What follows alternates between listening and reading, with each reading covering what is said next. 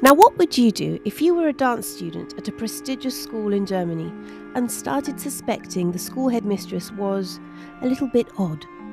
What if your fellow student violently danced herself to death in a frenzy, and you were left alone with another student obsessed with witches and cults?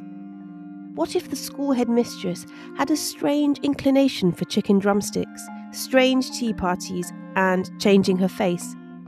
What if, during a celebratory supper one night, a cascade of maggots rained down on you and your dance companions?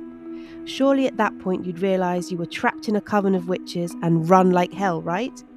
We'll discuss these ravenously rapacious questions and analyse the connection between food and horror in the 1977 giallo classic Suspiria by Dario Argento and the 2018 remake by Luca Guadagnino, so please join us. Stay tuned for the next episode of Fear Feasts, coming to you every other Tuesday on Spotify, Stitcher, Apple Podcasts, and anywhere you listen.